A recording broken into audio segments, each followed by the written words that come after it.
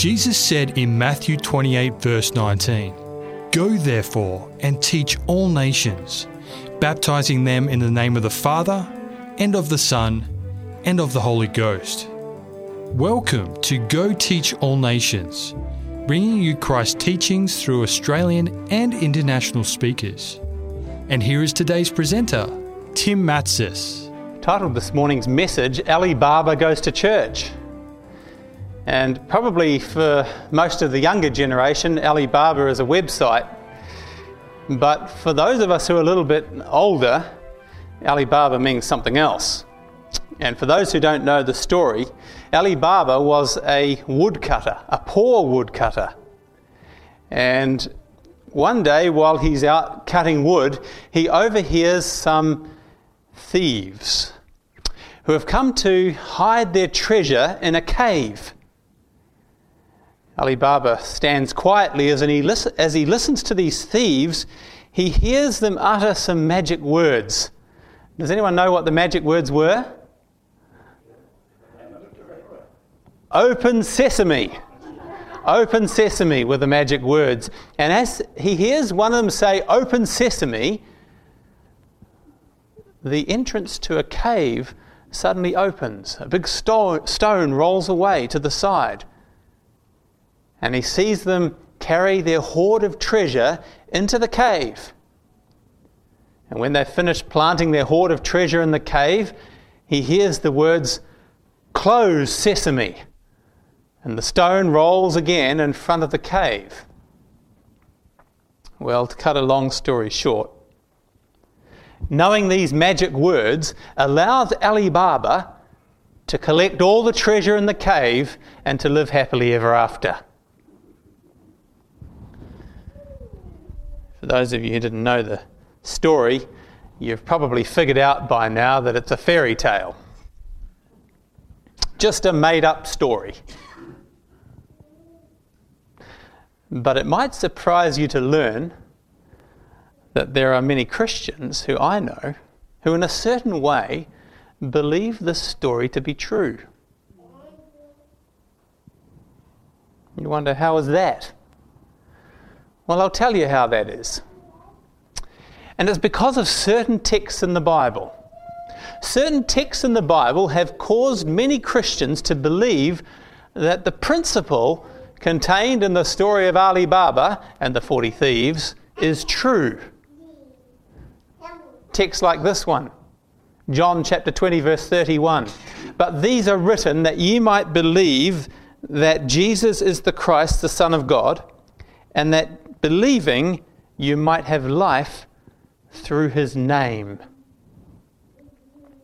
Peter said this, "Repent and be baptized every one of you in the name of Jesus Christ for the remission of sins, and ye shall receive the gift of the Holy Ghost."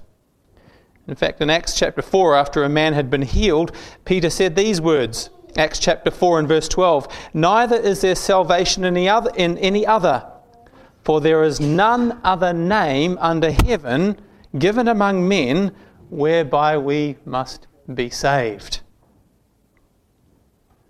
You know, Jesus himself said to his disciples in Matthew chapter 28 and verse 19, "Go ye therefore and teach all nations, baptizing them in the name of the Father and of the Son and of the Holy Ghost." How do you get into heaven? Well, in the minds of some Christians, all you have to do is come and say the magic name. Now, not open sesame, of course, but as long as you use the name of Jesus or some other name, perhaps in Greek, perhaps in Hebrew, you'll be saved. Or at least your prayers will be answered, or so they believe. In fact, there's even a popular religious song, maybe you've heard it. It says, "There's just something about that name." And of course, it's speaking of Jesus numerous times over and over again. This morning, I want to tell you that using the name of Jesus, whether you do it in Greek, Hebrew, or English, will actually not get you anywhere. Why? Because the Bible teaches that there's no such thing as a magic name. Open sesame doesn't work when we're trying to get to heaven. Let me share a story with you out of the book of Acts, Acts chapter 19, that illustrates this point. It says there in Acts chapter 19 that there, speaking of Ephesus, there were certain of the vagabond Jews who were exorcists. You know what an exorcist is? Yeah, someone who believes that they can drive out an evil spirit, popularized by some very misleading movies. Some vagabond Jews, exorcists, took upon them to call over them which had evil spirits the name of the Lord Jesus, saying, "We adjure you by Jesus, whom Paul preacheth." It says in verse 14, "And there were 7 sons of Sceva, a Jew, and chief of the priests, which did so." They were having an exorcism.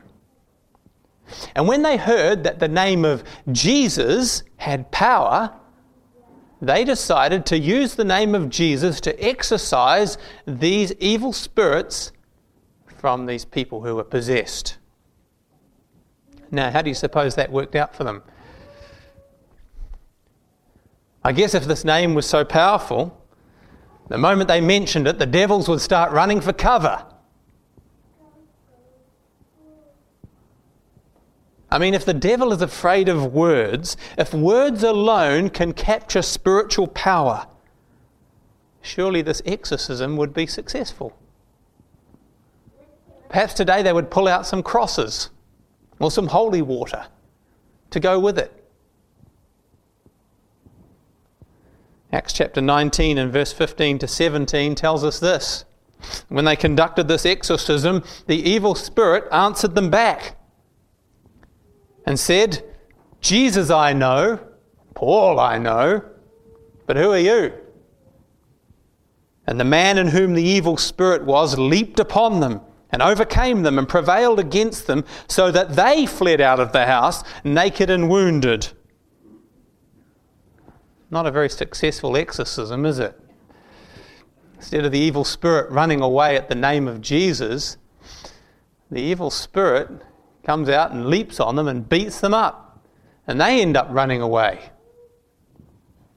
It says, when this story was known to all the Jews and Greeks dwelling at Ephesus, that fear fell upon them all, and the name of the Lord Jesus was magnified.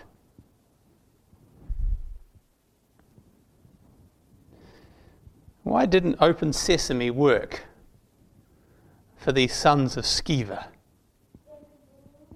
Why was this exorcism unsuccessful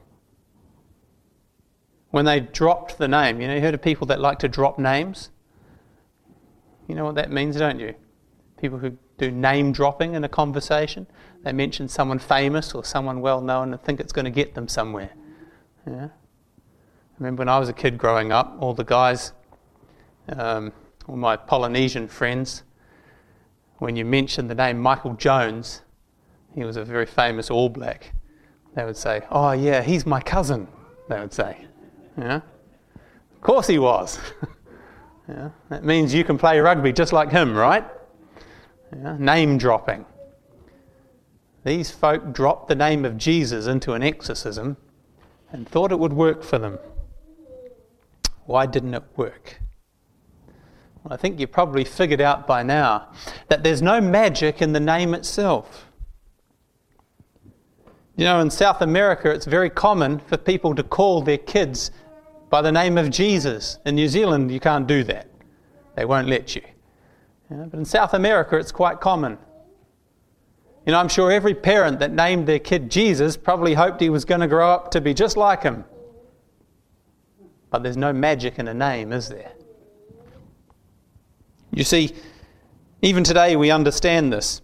If I was to say that someone was Solomon, what would you think of that person? You would think that I was saying he was wise. Yeah? What if I called a young woman a Jezebel or a Delilah? Perhaps you shouldn't say what you would think that might mean. Or if I called a person a Judas, what am I saying about that person? Yeah, they're untrustworthy, deceitful. You see, a person doesn't suddenly become wise or promiscuous or deceitful just because I change their name, does it? If I called you a certain name, that wouldn't make you something. They get called the name because I understand something about their character that makes me call them that, yeah? Notice this in Genesis chapter 32.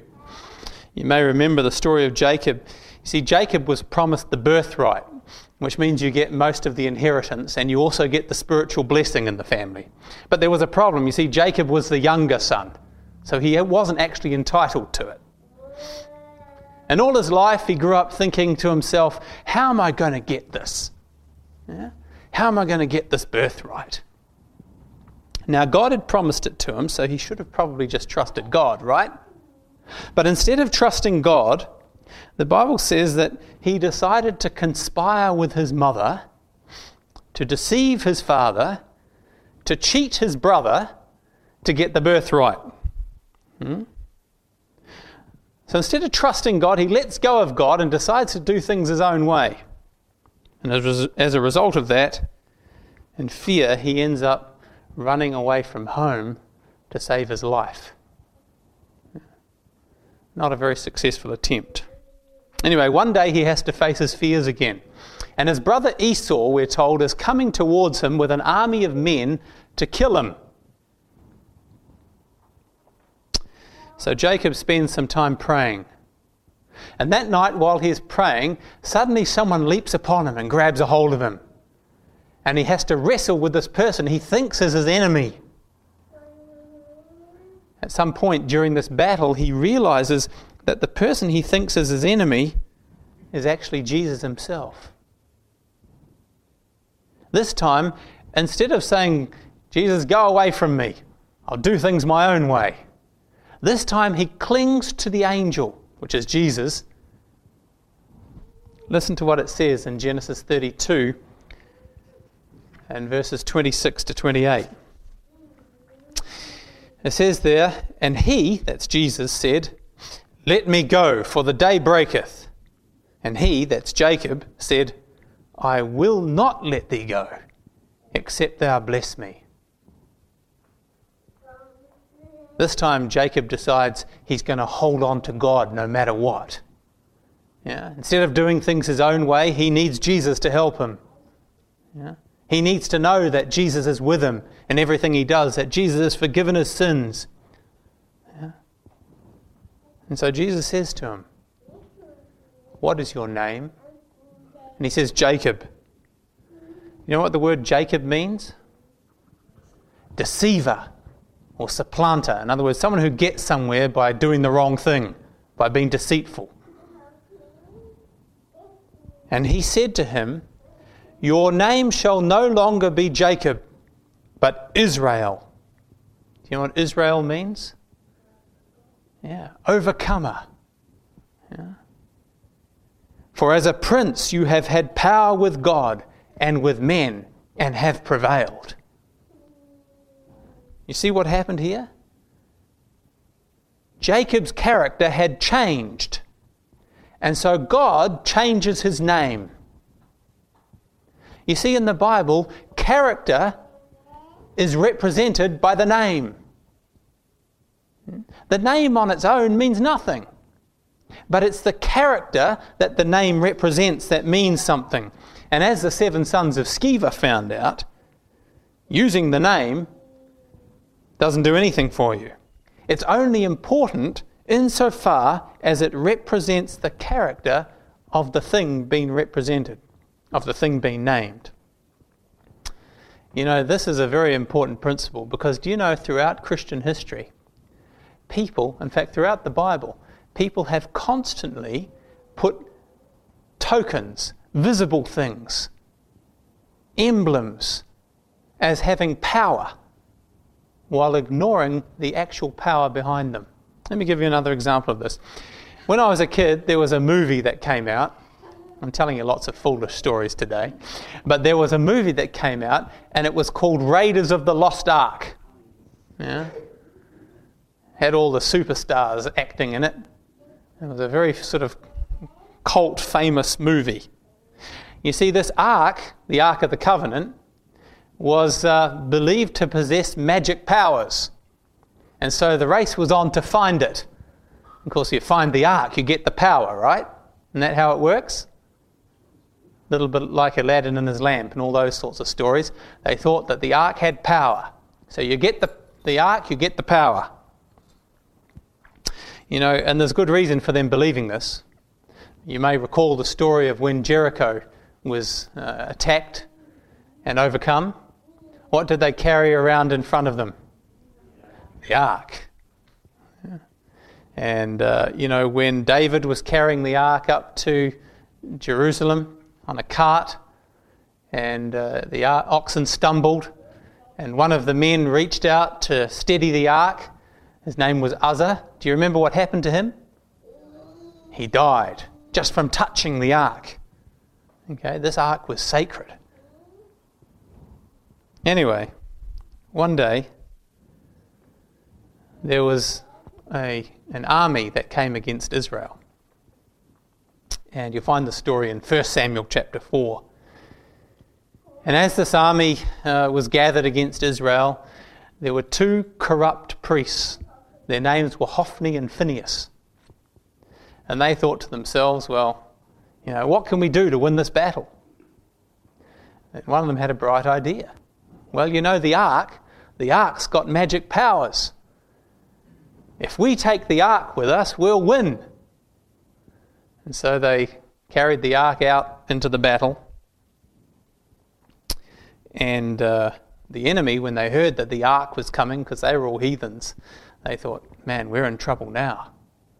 Don't you know what's happened when this ark has been around? People have died. Nations are destroyed. Plagues come out and attack people. We're in real trouble, they thought. So the enemy were afraid of the ark as well. But guess what? Israel lost the battle. The ark didn't help a bit. The ark was captured by the enemy.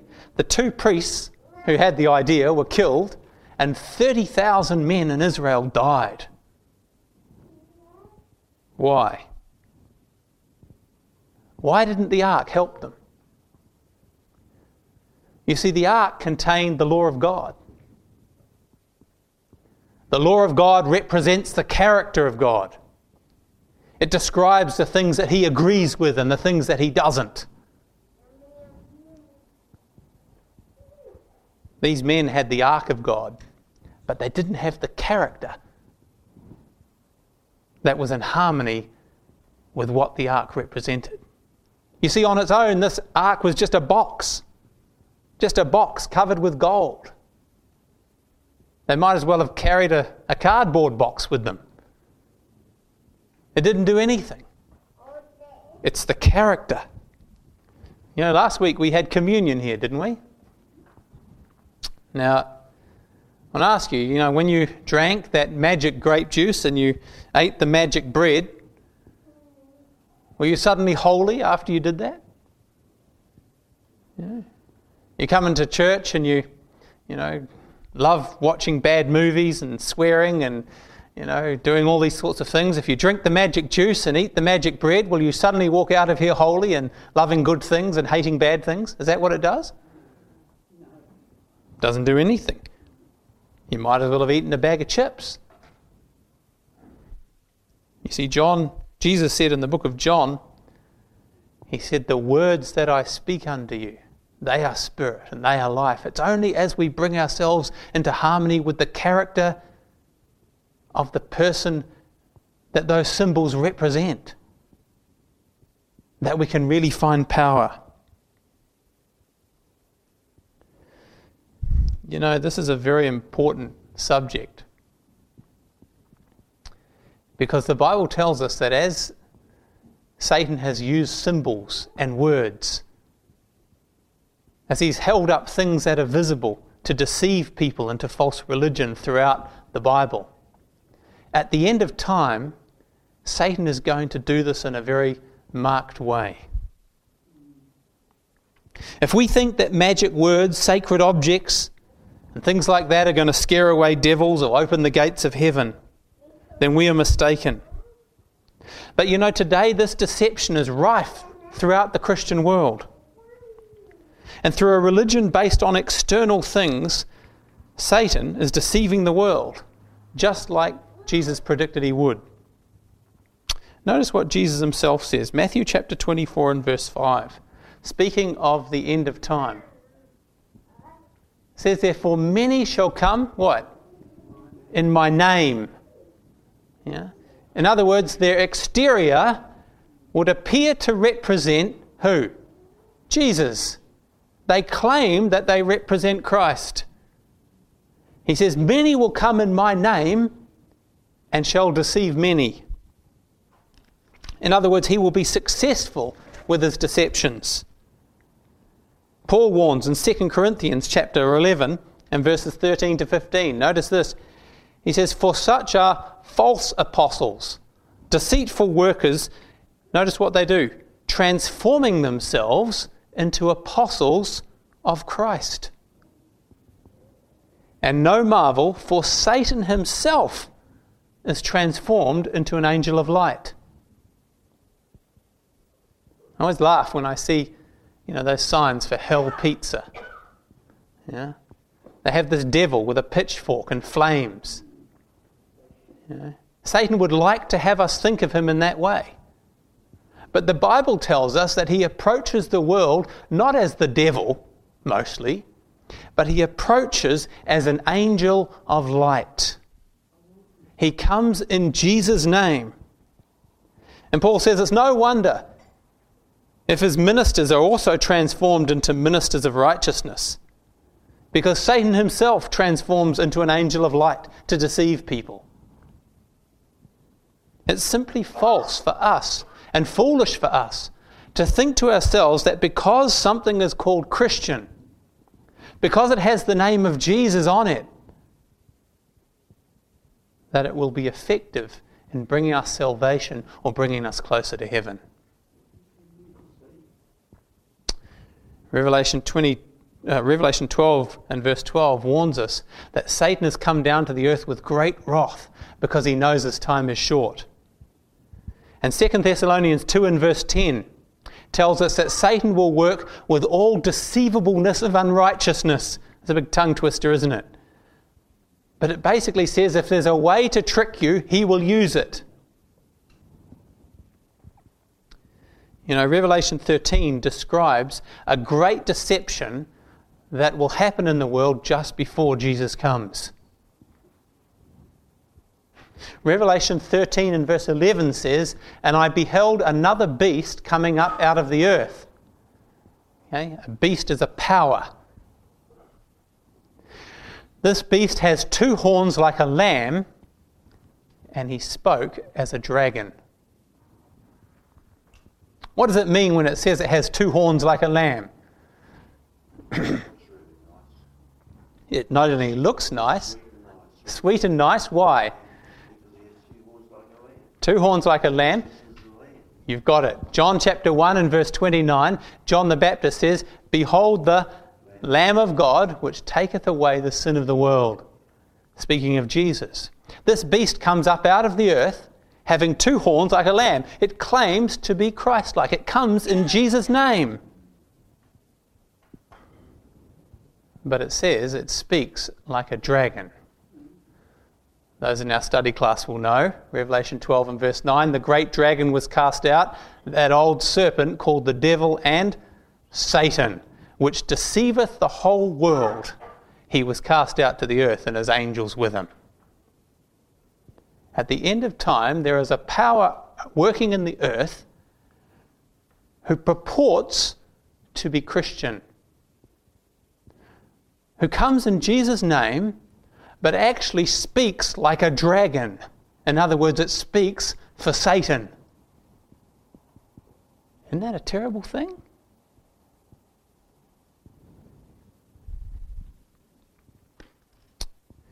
The Bible says that this power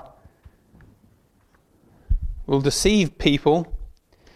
Revelation 13, verse 13 and 14, it says, He doeth great wonders, so that he maketh fire come down from heaven on the earth in the sight of men.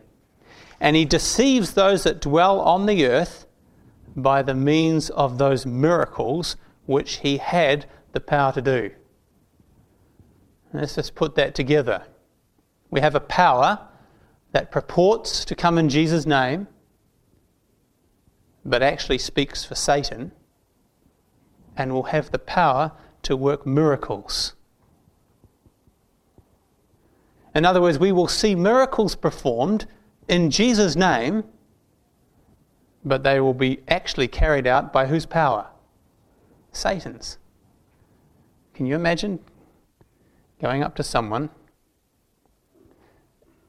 and telling them that they're working miracles by the power of Satan, even though they're doing it in Jesus' name? Do you think that would go down well? Probably not. And yet we're told that these are the very things that will happen on the earth before Jesus comes. People working miracles in Jesus' name, but actually using the power of Satan. Why do you think Satan does that? To trick everybody. He's out there to deceive people. Yeah? And that great battle over the character of God, the great battle over the 10 Commandments, whether we should obey God or whether we should obey the devil.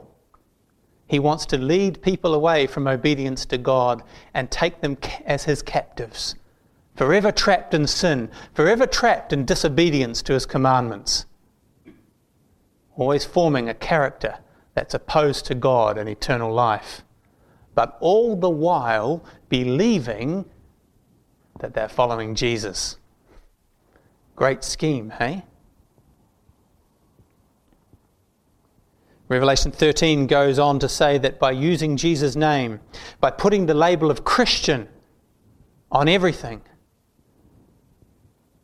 the whole world, or most of the world, will eventually receive the mark of the beast. Do you see those things in the world today?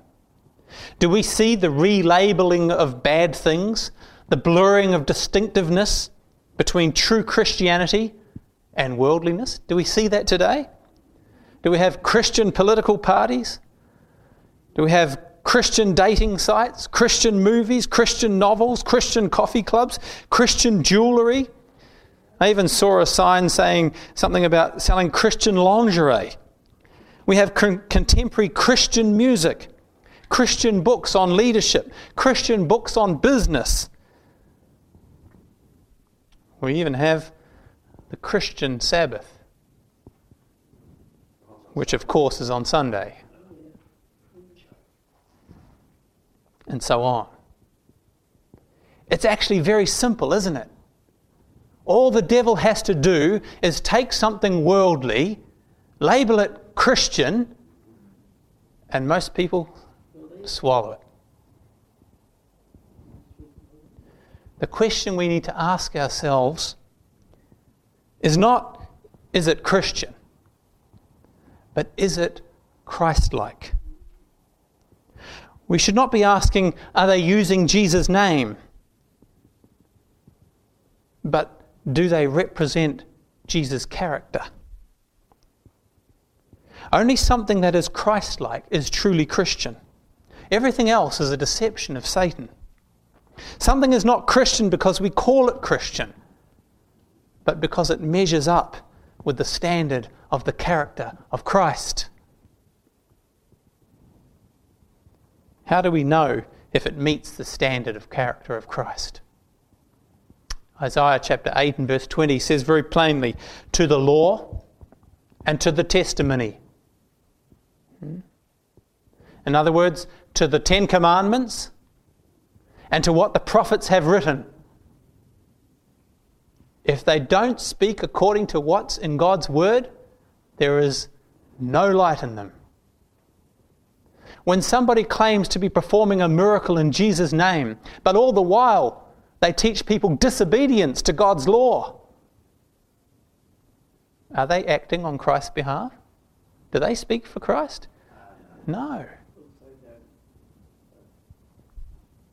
We must test everything that claims to be connected to Christ by the words of Christ himself, recorded in the Bible.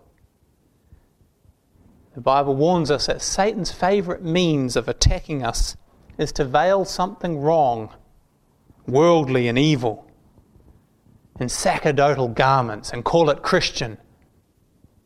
But as the 7 sons of Sceva found out, this vestigial use of Jesus' name, the labelling of something as Christian, might help to deceive us for a while. We might be able to deceive ourselves into thinking it's all okay. But it won't stand the test of the judgment. You know, this is one of the reasons why God commanded in Exodus chapter 20. He said, "Thou shalt not take the name of the Lord thy God in vain." God will not hold him guiltless that taketh his name in vain. We take God's name in vain when we claim that something is Christian when really it isn't. When we put Jesus' name or Jesus' seal of approval on something which God himself does not approve of, we are taking his name in vain.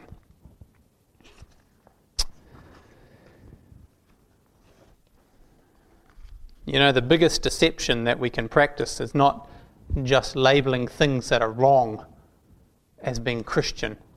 The biggest deception that we can practice is when we indulge in the practice of labelling ourselves as Christians when our hearts are not really with God. You know, Jesus warned in Matthew chapter 7 that many will come to him in the judgment and be turned away. Matthew chapter 7 and verse 22 and 23, Jesus says, "Many will come to me in that day, saying, Lord, Lord." See, they like to use Jesus' name. "Have we not prophesied in thy name? And in thy name have cast out devils? And in thy name done many wonderful works?" Did these people just pretend to preach or pretend to cast out devils or pretend to work miracles? No, they did it. They did wonderful works, the Bible says, and they did it in Jesus' name. Verse 23 says, "And then will I profess unto them, I never knew you. Depart from me, ye that work iniquity." In other words, the distinguishing feature, the thing that we can use to determine whether they were really speaking in Jesus' name or just pretending to represent Jesus, is whether they worked what? Iniquity. Jesus says we can know whether people who speak in Jesus' name really represent him. Because he says that this group of people here did not represent him because they worked iniquity. What's iniquity? Sin. What's sin? How do we know what sin is? 1 John chapter 3 and verse 4 says that sin is transgression of the law. You see, these people were doing everything right as far as church was concerned. They might have been elders in the church or pastors, evangelists. They came dressed for church. They carried Bibles. They had healing services perhaps. They sang hymns and other songs. But there was one thing missing. They didn't obey God's law. They were workers of iniquity. They weren't like Christ. Matthew chapter 7 and verse 21, Jesus says, "Not everyone that says unto me, Lord, shall enter the kingdom of heaven, but he that doeth the will of my Father which is in heaven." Has God made known to us what his will is? Is it very plain? Did he write it on tables of stone with his own finger? You know, we used to have a saying, what part of no don't you understand? Yeah? It's very simple, isn't it? Are the 10 Commandments plain? Easy to understand? Jesus says that only those that do his will enter the kingdom of heaven. Those that speak in his name but don't obey him won't. There's no third group, is there? Jesus asked the question in Luke 6 verse 46. He said, "And why do you call me Lord, Lord?" Notice he keeps repeating his name all the time. You met people that do this? "Why do you call me Lord, Lord, but you don't do what I say?" It's a contradiction, isn't it? To call someone Lord implies that they're in charge, doesn't it? You call them Lord, but you don't obey. You're using my name, but you don't represent my character. I've told you what my character is. It's written in the 10 Commandments. That's what I'm into, and that's what I'm not into. You use my name, but you don't represent my character. You're using my name in vain. It's a waste of time calling me Lord if you don't obey me. You're making a joke of me. If we are really Jesus' followers, our lives will reflect him. Paul writes to Timothy in 2 Timothy chapter 2 and verse 19, "Nevertheless, the foundation of God standeth sure, having the seal. The Lord knows them that are his." How does he know? "And let everyone that nameth the name of Christ depart from iniquity." In plain English, we would say, let everyone that calls themselves a Christian, a follower of Christ, stop breaking God's law. Depart from iniquity. Stop doing it. Is it plain? I think it's pretty plain. You see, these people will come, and I hope I'm not one of them, to the gates of heaven, and they will say, "Open sesame." But the gates won't open. They won't get the heavenly treasure. You see, their religion has been nothing more than a fairy tale. They've read Christian books. They've watched Christian movies. They've sung Christian songs, or so-called. But they haven't followed the book that describes the character of Christ. They believed Christian fables from Christian leaders who taught in Jesus' name, but they never checked it with Christ himself. I wonder what our position is today. Are we followers of Christ, or do we just call ourselves Christians? Do we love the character of Jesus, described in his word and in his law? Or do we just use his name? You know, one day when I was in my teens, and I can tell this story because Mum's not coming till next week. When I was in my teens, one of my family members came to my sister and I with an idea. I don't remember all the details, but the substance of it was something like this. You see, he wanted to get a job.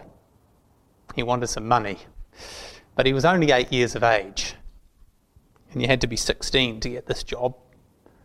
So he had a solution. Monkey wisdom, Jungle Doctor would call it. He'd found his birth certificate in Dad's filing cabinet, where Dad stored all our important documents. And he'd got his birth certificate out, and having learned to read and write, he got himself a biro, and he noticed that if he changed the year, the date that he was born, then he could change his age, and so that's just what he did. And he got his biro and he scribbled over the end bit of where the year was to change it so that he was now 16. And he came and showed my sister and I, and we laughed him to scorn, as you would. We were actually mortified that he had done this to a birth certificate, sort of important documents, and scrawling over them with pen. It really just doesn't do, does it? And as I say, we liberally mocked his foolish attempt to alter a document, a legal document. Can you imagine how stupid he would appear if he turned up to an employer and said, yeah, I'm 16, probably should raise my voice a few pitches, and then handed a birth certificate over with biro scrawled on it. Stupid, isn't it? I wish I could tell you that was the end of the story. It wasn't. You see, in response to our mocking him, and this is what many Christians do too, isn't it? They harden their hearts. And my family member hardened his heart and came up with another plan.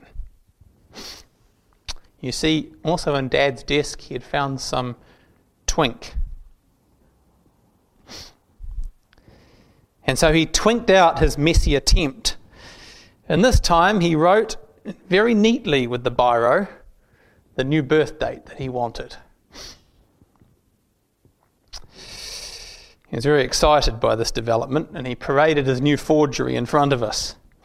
There was one major flaw, however, in his logic. You see, this birth certificate was printed on blue paper, and twink is white.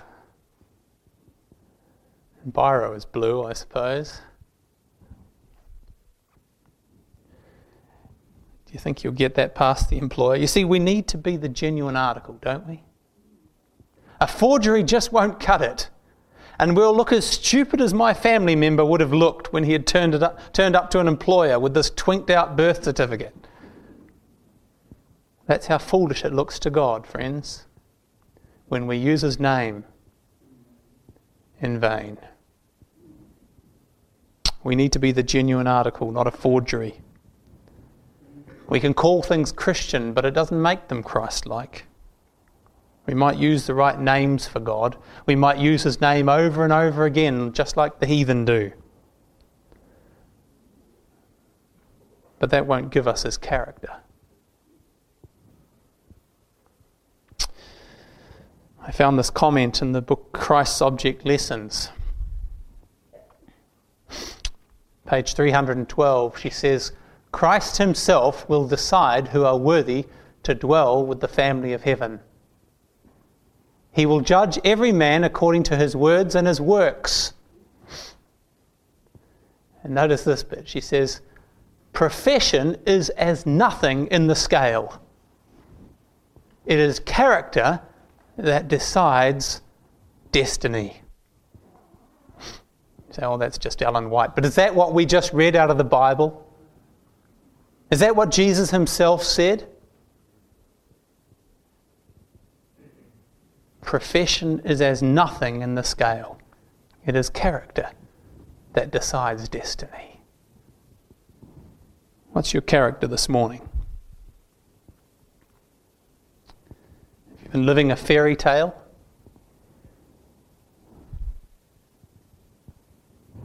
Perhaps you want to make sure in your heart that your life represents the character of the name Christian, rather than just calling yourself a Christian. You see, for our lives to represent Christ, we actually have to have Jesus in the heart. We can't just be a forgery.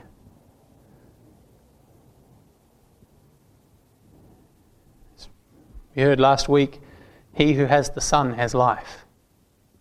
It's only as we have Jesus in the heart, it's only as Jesus changes our character, as he molds our life to be like him, that we can really call ourselves Christians. It doesn't just happen once, where we get a badge to put on that says Christian. It has to happen every day, moment by moment. We have to have Jesus in our hearts so that we can really represent the name Jesus. Friends, I hope that when that day comes, you and I won't be left calling out open sesame at the gates of heaven. I hope that we'll be able to read our title clear and that Jesus will recognize us as his because our characters have become like his through obedience to his word.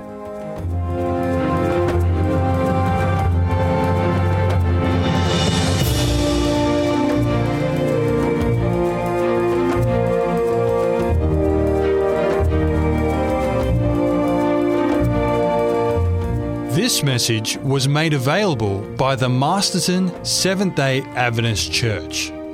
For more resources like this, visit mastertonsda.nz.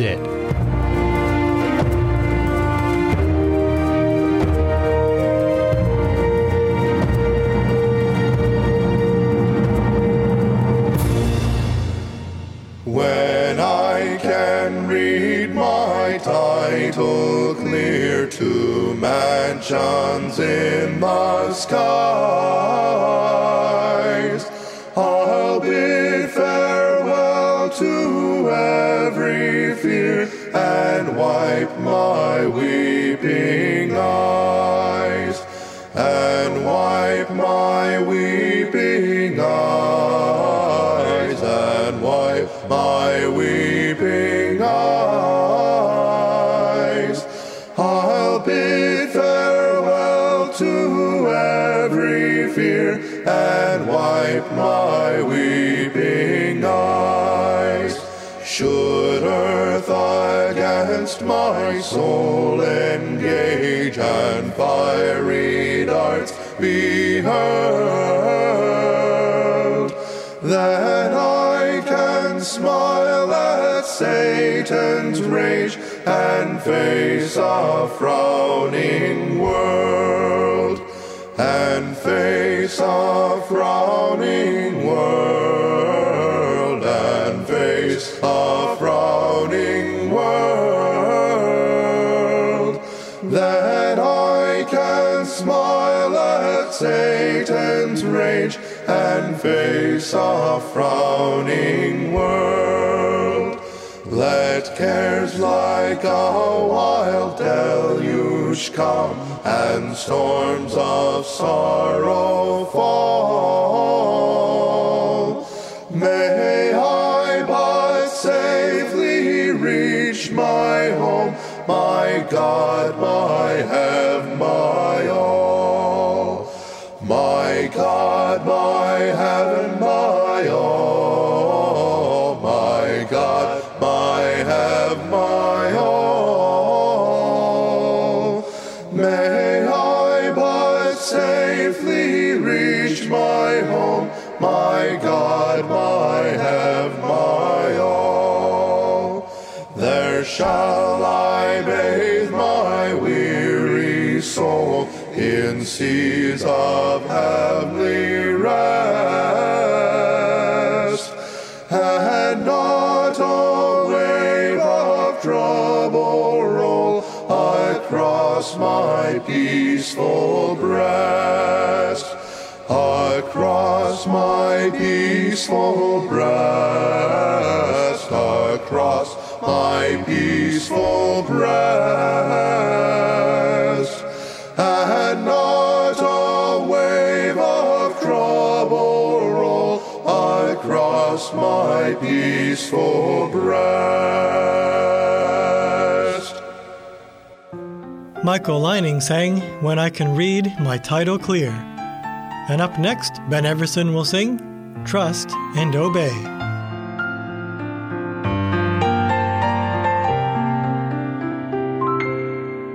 When we walk with the Lord in the light of His Word, what a glory He sheds on our way.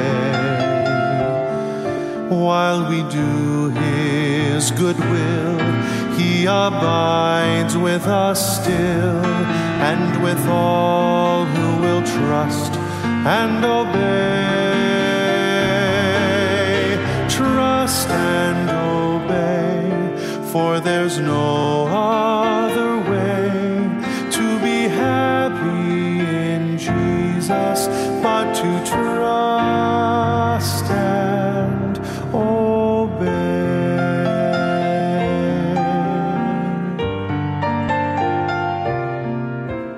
But we never can prove the delights of His love until all on the altar we lay. For the favor He shows and the joy He bestows are are for them who will trust and obey. Then in fellowship sweet we will sit at his feet, or we'll walk by his side in the way. What he says we will do, where he sends we will go. Never fear, only trust and obey. Trust and obey, for there's no other way to be happy in Jesus but to trust and obey.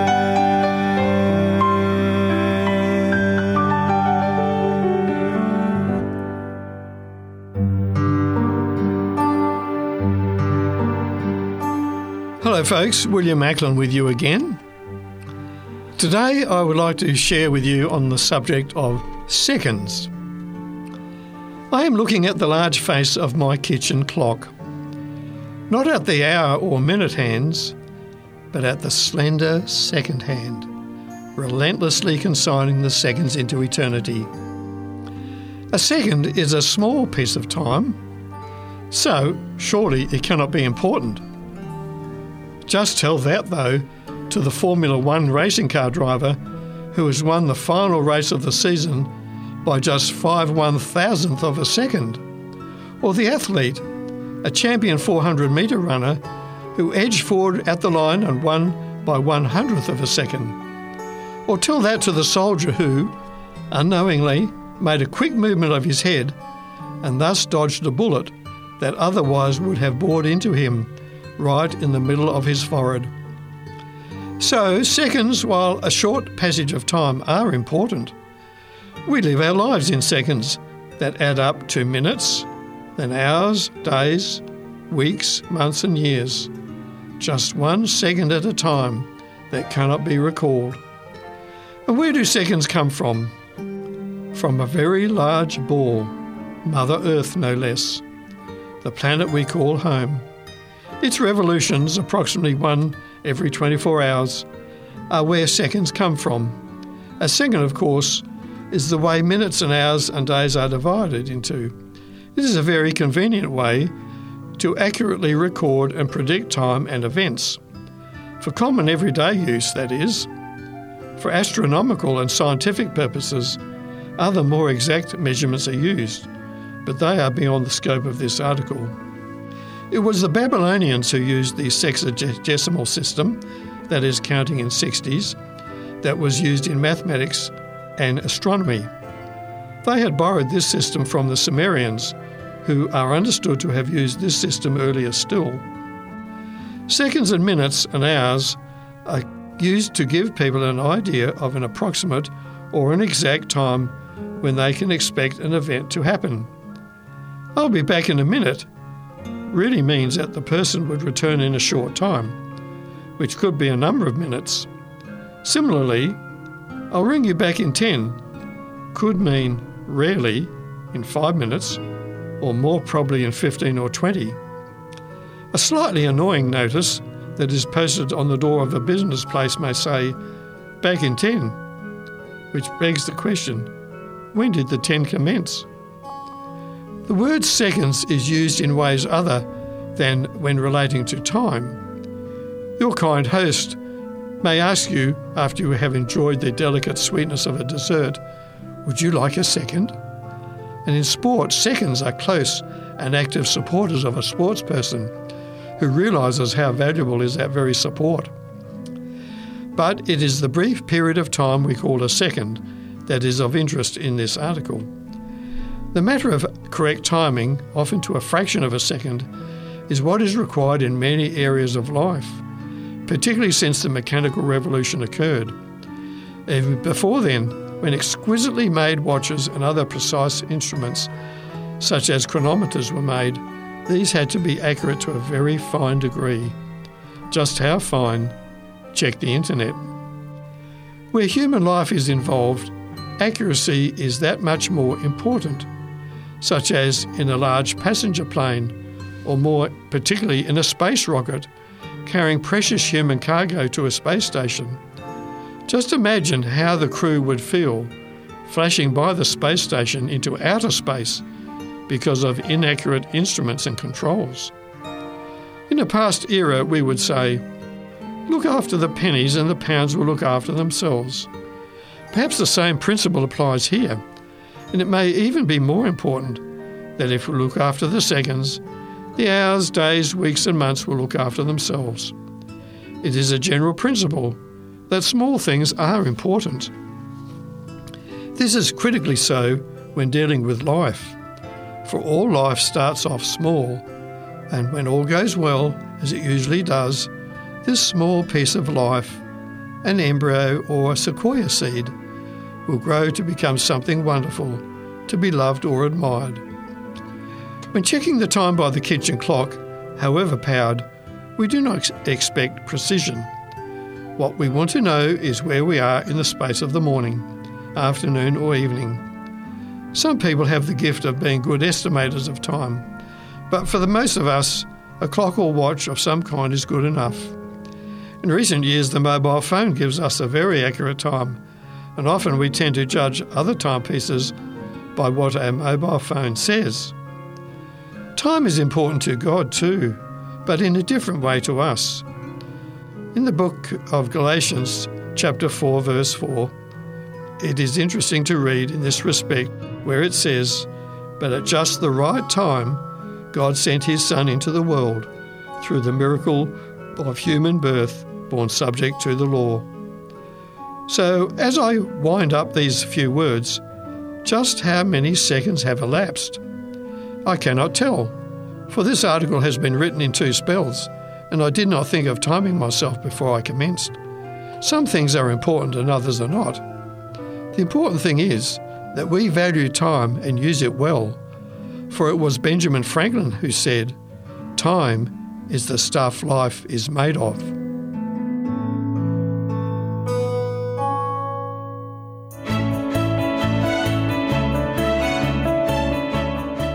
When Jesus lived on earth 2,000 years ago, he said in John chapter 5 verse 30, "I can of myself do nothing." Jesus also said, "I do not seek my own will, but the will of the Father who sent me." If Jesus said this about his human nature, how much more does it apply to us today? Jesus confirms our helplessness to save ourselves in John chapter 15 verse 5, where he said, "Without me you can do nothing."